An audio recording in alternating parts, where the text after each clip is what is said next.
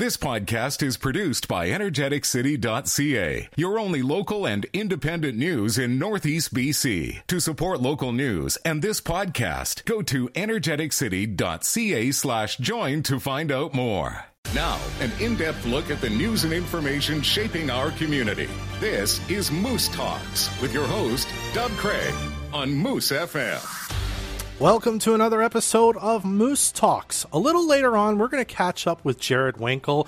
He used to play for the Flyers, was one of their best forwards. Now plays for the, played for the Huskies. Now plays for the Senior Flyers and happens to be the coach of the Northeast BC Yukon Midget Under-18 Trackers. So we're going to talk a bit about how their season's going, how the transition to coaching is going, all that good stuff with Jared in about 15 or so minutes time. But first, the Women's Resource Society does a lot of great work around the community. You hear all about them at energeticcity.ca and on these airwaves all the time, especially at Christmas time. So, to talk a bit about what's happening around Christmas, all the things they need your help with, and just kind of how the year's gone to this point, we're joined now by WRS Board President Sherry Marshall and Board Secretary Amber Lindley. Sherry, welcome to Moose Talks. Hello, Dov. How are you? I'm very well. Thank you for joining me. And Amber, welcome to Moose Talks. Hi, Dov. Thanks so much for both of you for being here. I thought we'd start with a bit of a look back. Everybody knows that this year it's been trying, especially with the prices of things going up, especially the price of food. You guys have a bit of a food bank and the outreach store and all that. I imagine that's been one of the many challenges that the society has faced in just sort of the value of a dollar doesn't stretch as far as it did even a year ago, eh, Sherry? Yes, and our numbers have increased. We're seeing a lot of refugee families now. We're seeing a lot of people that we never saw before because the cost of living is higher now. We see a lot more of addiction problems, mental health problems, and the resources not being readily available to them because some things have not returned to normal since COVID. Our shop has stayed open through COVID, still staying open. Things look a little different. We got the table up front, and we have food out there and coffee, and but our shelves for our top up for people. We're always looking for food, hygiene products. Right now, we're going to stop collecting clothing donations just for the Christmas season here because we're going to have open to food, hygiene products, winter coats, hats, gloves. Because the girls in the back, Lily, our new outreach coordinator, has her and her elves have set up the table and they've got presents out for kids, and you can bring your child down if you're from a low-income family, which generally runs under $40,000 per household is your income. And you can bring your children down, and the moms and dads will, or the guardian, actually, I should say, guardian, can go in the back with Lily and her elves and wrap a gift, and the child get a gift. And it's just something that we've done every year. And the girls do a really great job in the back. They're all excited for everybody to come. So, and even our outreach, every year we see the shelves go less and less, you know, and it's harder not only on the people that are coming, but even our community for giving. They're really great for giving, but even they're finding a hard time too. I was going to ask that, and by the way, we will touch on the donations and what's needed and all that again later on in the show.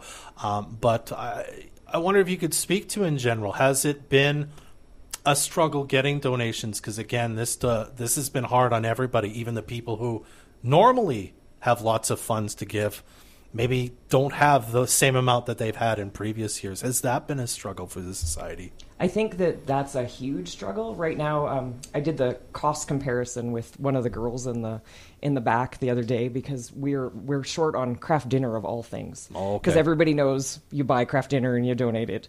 But craft dinner used to cost 99 cents a box. Yeah. It's $2.79 I think now. Wow. So huge difference. So if I've got $20 to spend to donate, I now can buy not even 10 boxes of craft dinner, where before I could buy a case and a half, right?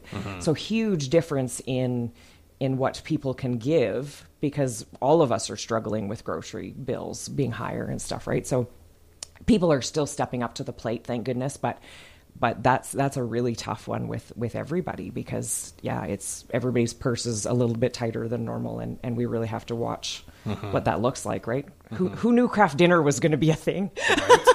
Right. Is this something then maybe corporations are helping out more than, because they have a bit bigger of a dollar value to throw around? Is that something you look to, or maybe you've seen an increase in because, well, as we said, individuals don't have as much to give as they used to? The businesses in Fort St. John are so helpful for us. They always step up to the plate when we come to them, and they give what they can, and sometimes some give more, but we are so grateful for the businesses that support us, not just at Christmas, but all year long. There's many that are always step up, and it's kind of funny because sometimes you'll be opening the mail there, and companies will just send a check. You haven't even talked to them. They just send a check and here sponsor families, and they're really, really, really great. Yeah, so they're not even like, and this isn't to badmouth companies who do this, but they're not even like, they're just like, here's the money. They don't need to come have a photo op and all that sort of thing. They're just like, we just want to help. So that's exactly it. They don't want to be advertised. They just say, hey, we just want to help. Amazing. And sometimes the staff will do a staff party on their own and collect monies, and then the company will match that. And they're the same way. They just drop it off and say, here, we did this. Wonderful. Well, then going into the Christmas season, then, was there, because again, tell me if I'm wrong, you generally see more people during this time of year, right? There's people who are like, food hampers become a bigger thing. You get busier than even you were already. Were you concerned, or how concerned were you about the state of the outreach store? How many donations you had in cash and food and whatnot going into this season? Is there a big concern that it might get really tight to kind of help everybody who has asked for help so far, and we expect will be asking for help?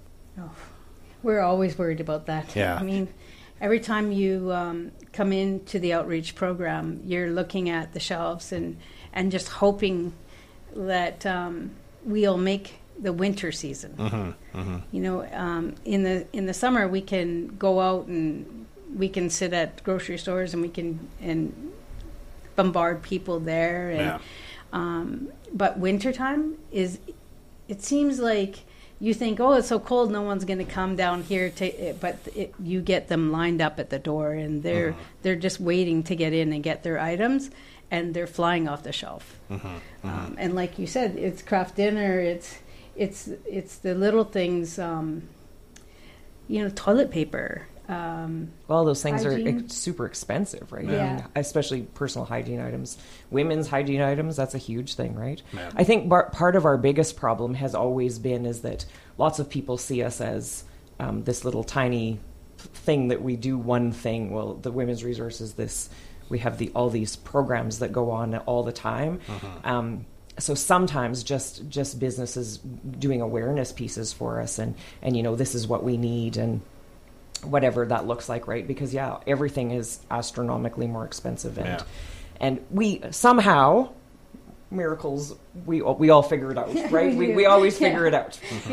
But yes, because we do have a very generous community, and people just come out of the woodwork almost and help you in all different ways, right? Which is super nice. Absolutely. And Dub, it's not just families.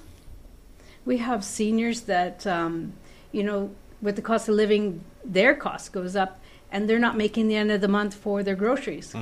So you will see them come to subsidize their income. Yeah. And it's really hard because you're seeing a senior that is not having everything they need. That's right. Spent their life paying into the pension system, for example. And not making the end of the month. And so it's very difficult. And I'm so thankful that we have all of the programs at the Women's Resource, because we are helping so many people. I don't think the community knows how hard our numbers have gone. I mean, they jump every year since COVID started. It just started doubling. Yeah. Yeah, and we're definitely going to have you back in the new year once you've prepared those numbers to sort of say, okay, here's exactly what it is. I'm with Board President Sherry Marshall and Board Secretary Amber Lindley of the Women's Resource Society. You mentioned, I want to quickly make sure we do talk about all the programs you do offer before we get to kind of the specific donations we need for the Christmas season, if we could. Okay, so in our office, we have a family law advocate, Talitha Nielsen, who deals with people finding themselves in situations of either spousal abuse or child custody. Then you have Melody Blaney, who does our law advocate, poverty law. They both deal with women and men, and she does. She helps with just necessities of taxes. Housing, disability payments, stuff like that. Then we have Lisa, who does our Sky's Place transition housing for abused women and children. And we have 12 units, which are full. And then we have Lily, now our new outreach coordinator, who actually deals with our clothing donations, food donations. It's a busy job, that one. Yeah. And then we have HIV program. We have, I've lost the name of it now. Should have brought her sheet. No, I know. It's so silly. Sometimes when you go, boom, harm reduction. We do harm reduction. And, we just have lovely women working for us that if you have a need, they will find a resource for you and send you that way, So they're very good at their job. All right. We've only got a few minutes left, so let's quickly kind of recap all the donation kind of fundraising stuff that's going on. How can people help the Women's Resource Society, help their friends and neighbors who are in need this holiday season? Well, right now we have quite a few things going on in the next couple days or all month. I always put on a socks and jocks and all things winter, I call it, just all of November and into December, just because that is our time where we desperately need all the warm things. I don't think anybody realizes how horrible it would be without clean socks and underwear, right? So drop-off places for that are right at the Women's Resource Society. My wonderful boss, April at Ideal Images Weight Loss Clinic, has a hamper there that we can donate every month. I actually choose a different thing, but November and December is socks and jocks. Always a donation there. Jamie is doing from 10 to 3 at Shoppers, as you know, because you will be there.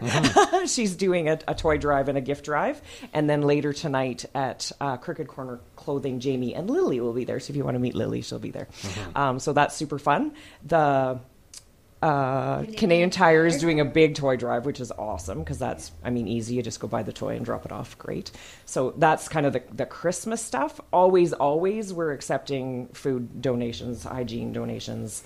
And I just want to mention on Facebook, if you look, Audelicious is auctioning off all their front window tables for the Santa Parade. And awesome. They're donating to the Women's Resource. So if you want to sit nice and cozy and watch the Santa Parade, get on Audelicious page on Facebook. And that's about all I... Well, I think that's... And anybody that's doing a personal...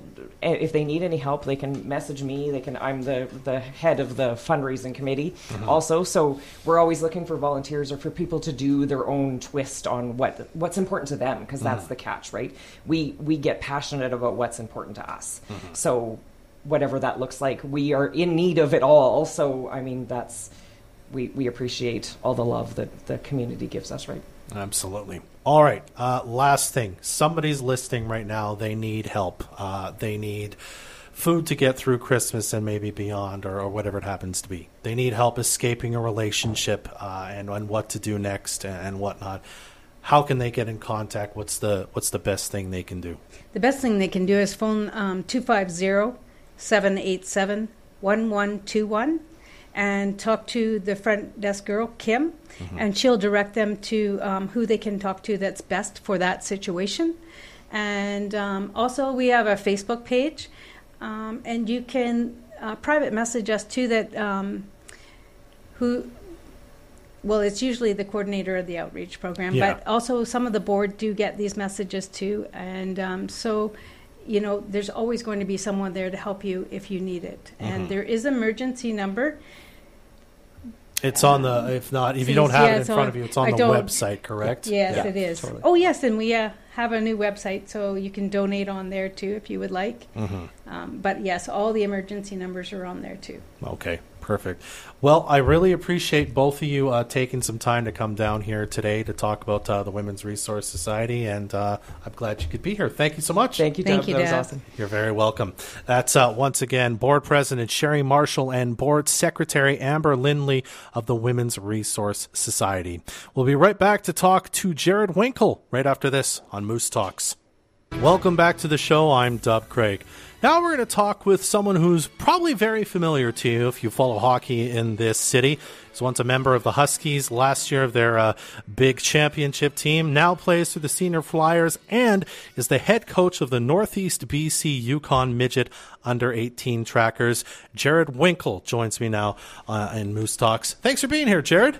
Thanks for having me. Thanks so much for taking some time for us. So you're playing with the Flyers now. I want to start with that. How's that been for you, sort of the juggling of playing and coaching at the same time? Right now I've just been practicing every week, full schedule with that. But in the games, I usually end up picking the trackers well, it's kind of my job, so it's a priority over Flyers. So I've been able to make it about 50% of the game so far, and I'm just lucky to be playing hockey and still enjoying what I do while also being able to coach. So so far it's been going well, and any games and any ice time I get, I'm lucky to have. So yeah, did you know, like kind of at the end of last season, that these both these opportunities were going to come up, or is that kind of, did they both surprise you over the summer? Well, at the end of the season, I was kind of debating whether I'd be playing hockey or if I was working. Yeah, wasn't really too sure what I was going to be doing in the fall. So I ended up texting my coach, Todd Alexander, and he just kind of put a few offers on the table, a few options, and one of them was coaching the Trackers, and so I ended up kind of trying to pursue that, and it worked out pretty well. Within a month, I was hired, and then Flyers, Paul Von Nastrad just reached out to me end of the summer and said that they were going to try and start a season again. So thought, hey, why not go out to whatever ice times I can make and see what I can do. I think it was obviously very open to, you can split time and kind of make it work, given that you've got another hockey schedule to kind of fall away. They're just lucky to have whoever comes out. So at the end of the day, they said, hey, come to what you can and we'll work it out. In the games you have played with the Flyers, have you seen a big difference in the game itself from when you were playing for the Huskies to now? It's definitely a lot different for sure. There's some players that range from played in the AHL to guys who've come fresh out of not playing for 4 years and were never really overly high-end players in the first place. So obviously there's been adjustments within the last month, even amongst every team themselves and including us. But main thing I've noticed is guys are just a lot stronger and a lot smarter, but not necessarily in as good of shape or as dedicated to the game as the juniors are. So if they manage to get a hit on you, it hurts a little more, I guess. Yeah, there's not a whole lot of room going by the wall on them sometimes, or standing in front of the net. You're not getting an easy rebound for sure. Yeah. The transition to coaching then, as I understand it, is this kind of your first foray into coaching, or have you done some of that before? Other than just helping run practices and other things like that, just pushing pucks. No, this is my first goal. Yeah. So how's that gone for you? Kind of learning the ropes of going from playing to being the bench boss. I find the biggest difference for me has just been kind of stress and anxiety wise, just kind of thinking I have to worry about 20 different players and their emotions and how they're developing as people, compared to just bringing myself to the arena and just focusing on myself. It kind of brings that side of things into play where it's not just yourself. Mm-hmm. You got to show and teach these guys how to act as humans, and it's a lot more stressful when you have to think about all eyes are on you a lot of the time. So yeah, because I suppose as a player, and I didn't play a lot of hockey, so I apologize if this is a silly thing to say, but as a player, you're worried about the chemistry maybe you develop with your line mates, but what you bring to it, and now you're more worried about the chemistry for all three of the guys on that line, and how should I switch things up, and where do these people belong in these different best situations, I suppose, eh? Well, yeah, for sure. Obviously, as a player, like, you're worried about all these different things as well, but it's not necessarily your job to be worried about those things. You kind of, as Todd would teach us, kind of focus on yourself, focus on your next shift. But as a coach, you're kind of behind the lines, quietly thinking and doing all these things while you have to project a certain voice and mentality towards your team in the moment. But little do they know, like, you have a lot of random thoughts and ideas and things that you might try and do, but you can't really let them know that because you don't want to have them thinking, oh, like, I'm on the fourth line. Yeah. Or I'm not playing today because he thought this idea and he doesn't think I'm good or whatever, right? So you kind of got to balance just saying the right things in the right moment and also doing the right things so that people can be successful. Have you found like Todd Alexander, for example, and other coaches maybe or have you been coached by previously in your life, have they been helpful to you? Have you been able to reach out to them and get a little mentorship even? Oh, hugely, yeah.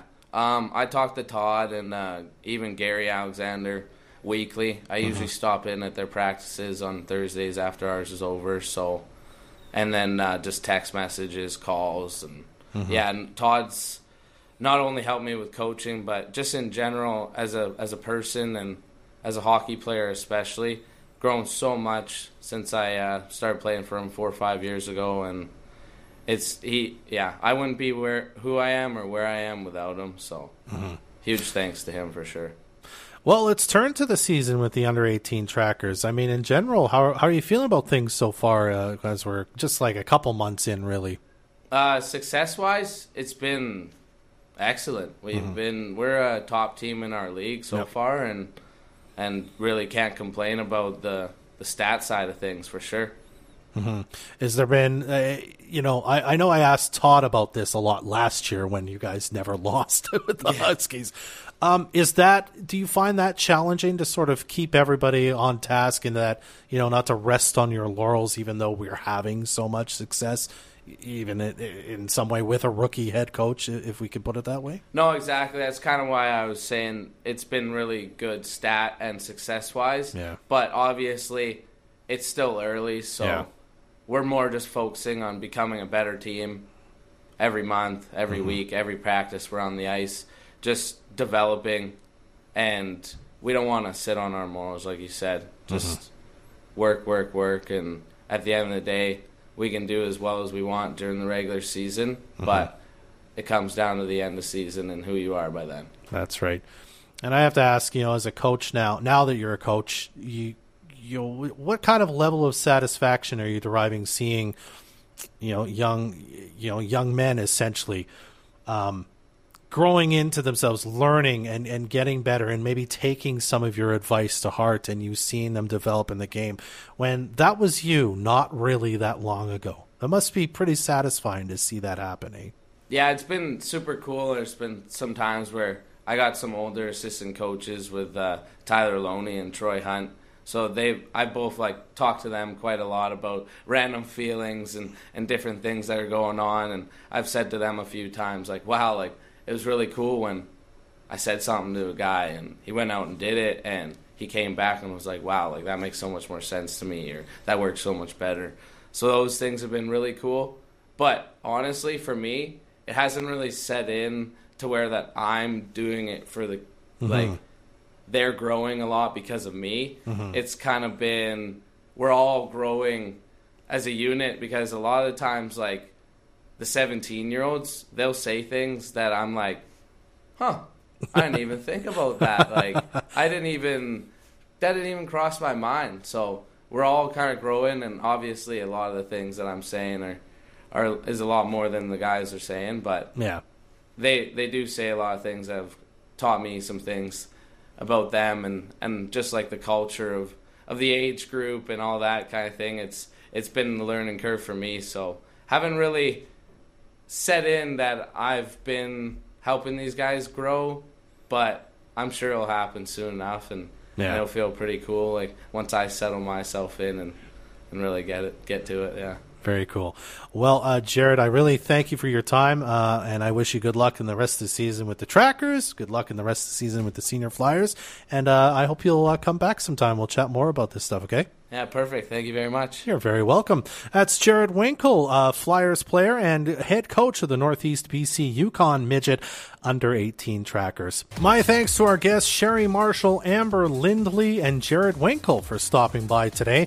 Make sure you check out all these great locally produced podcasts over at the Energetic City podcast page.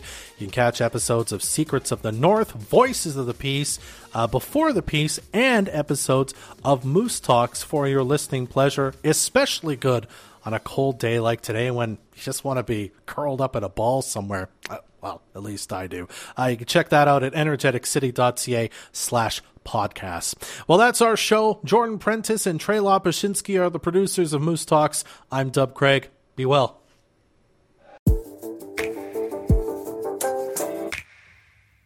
Thanks for listening to this energeticcity.ca podcast. Energeticcity.ca is your only local and independent news in Northeast BC. To help keep us independent and to support this podcast, go to energeticcity.ca/join.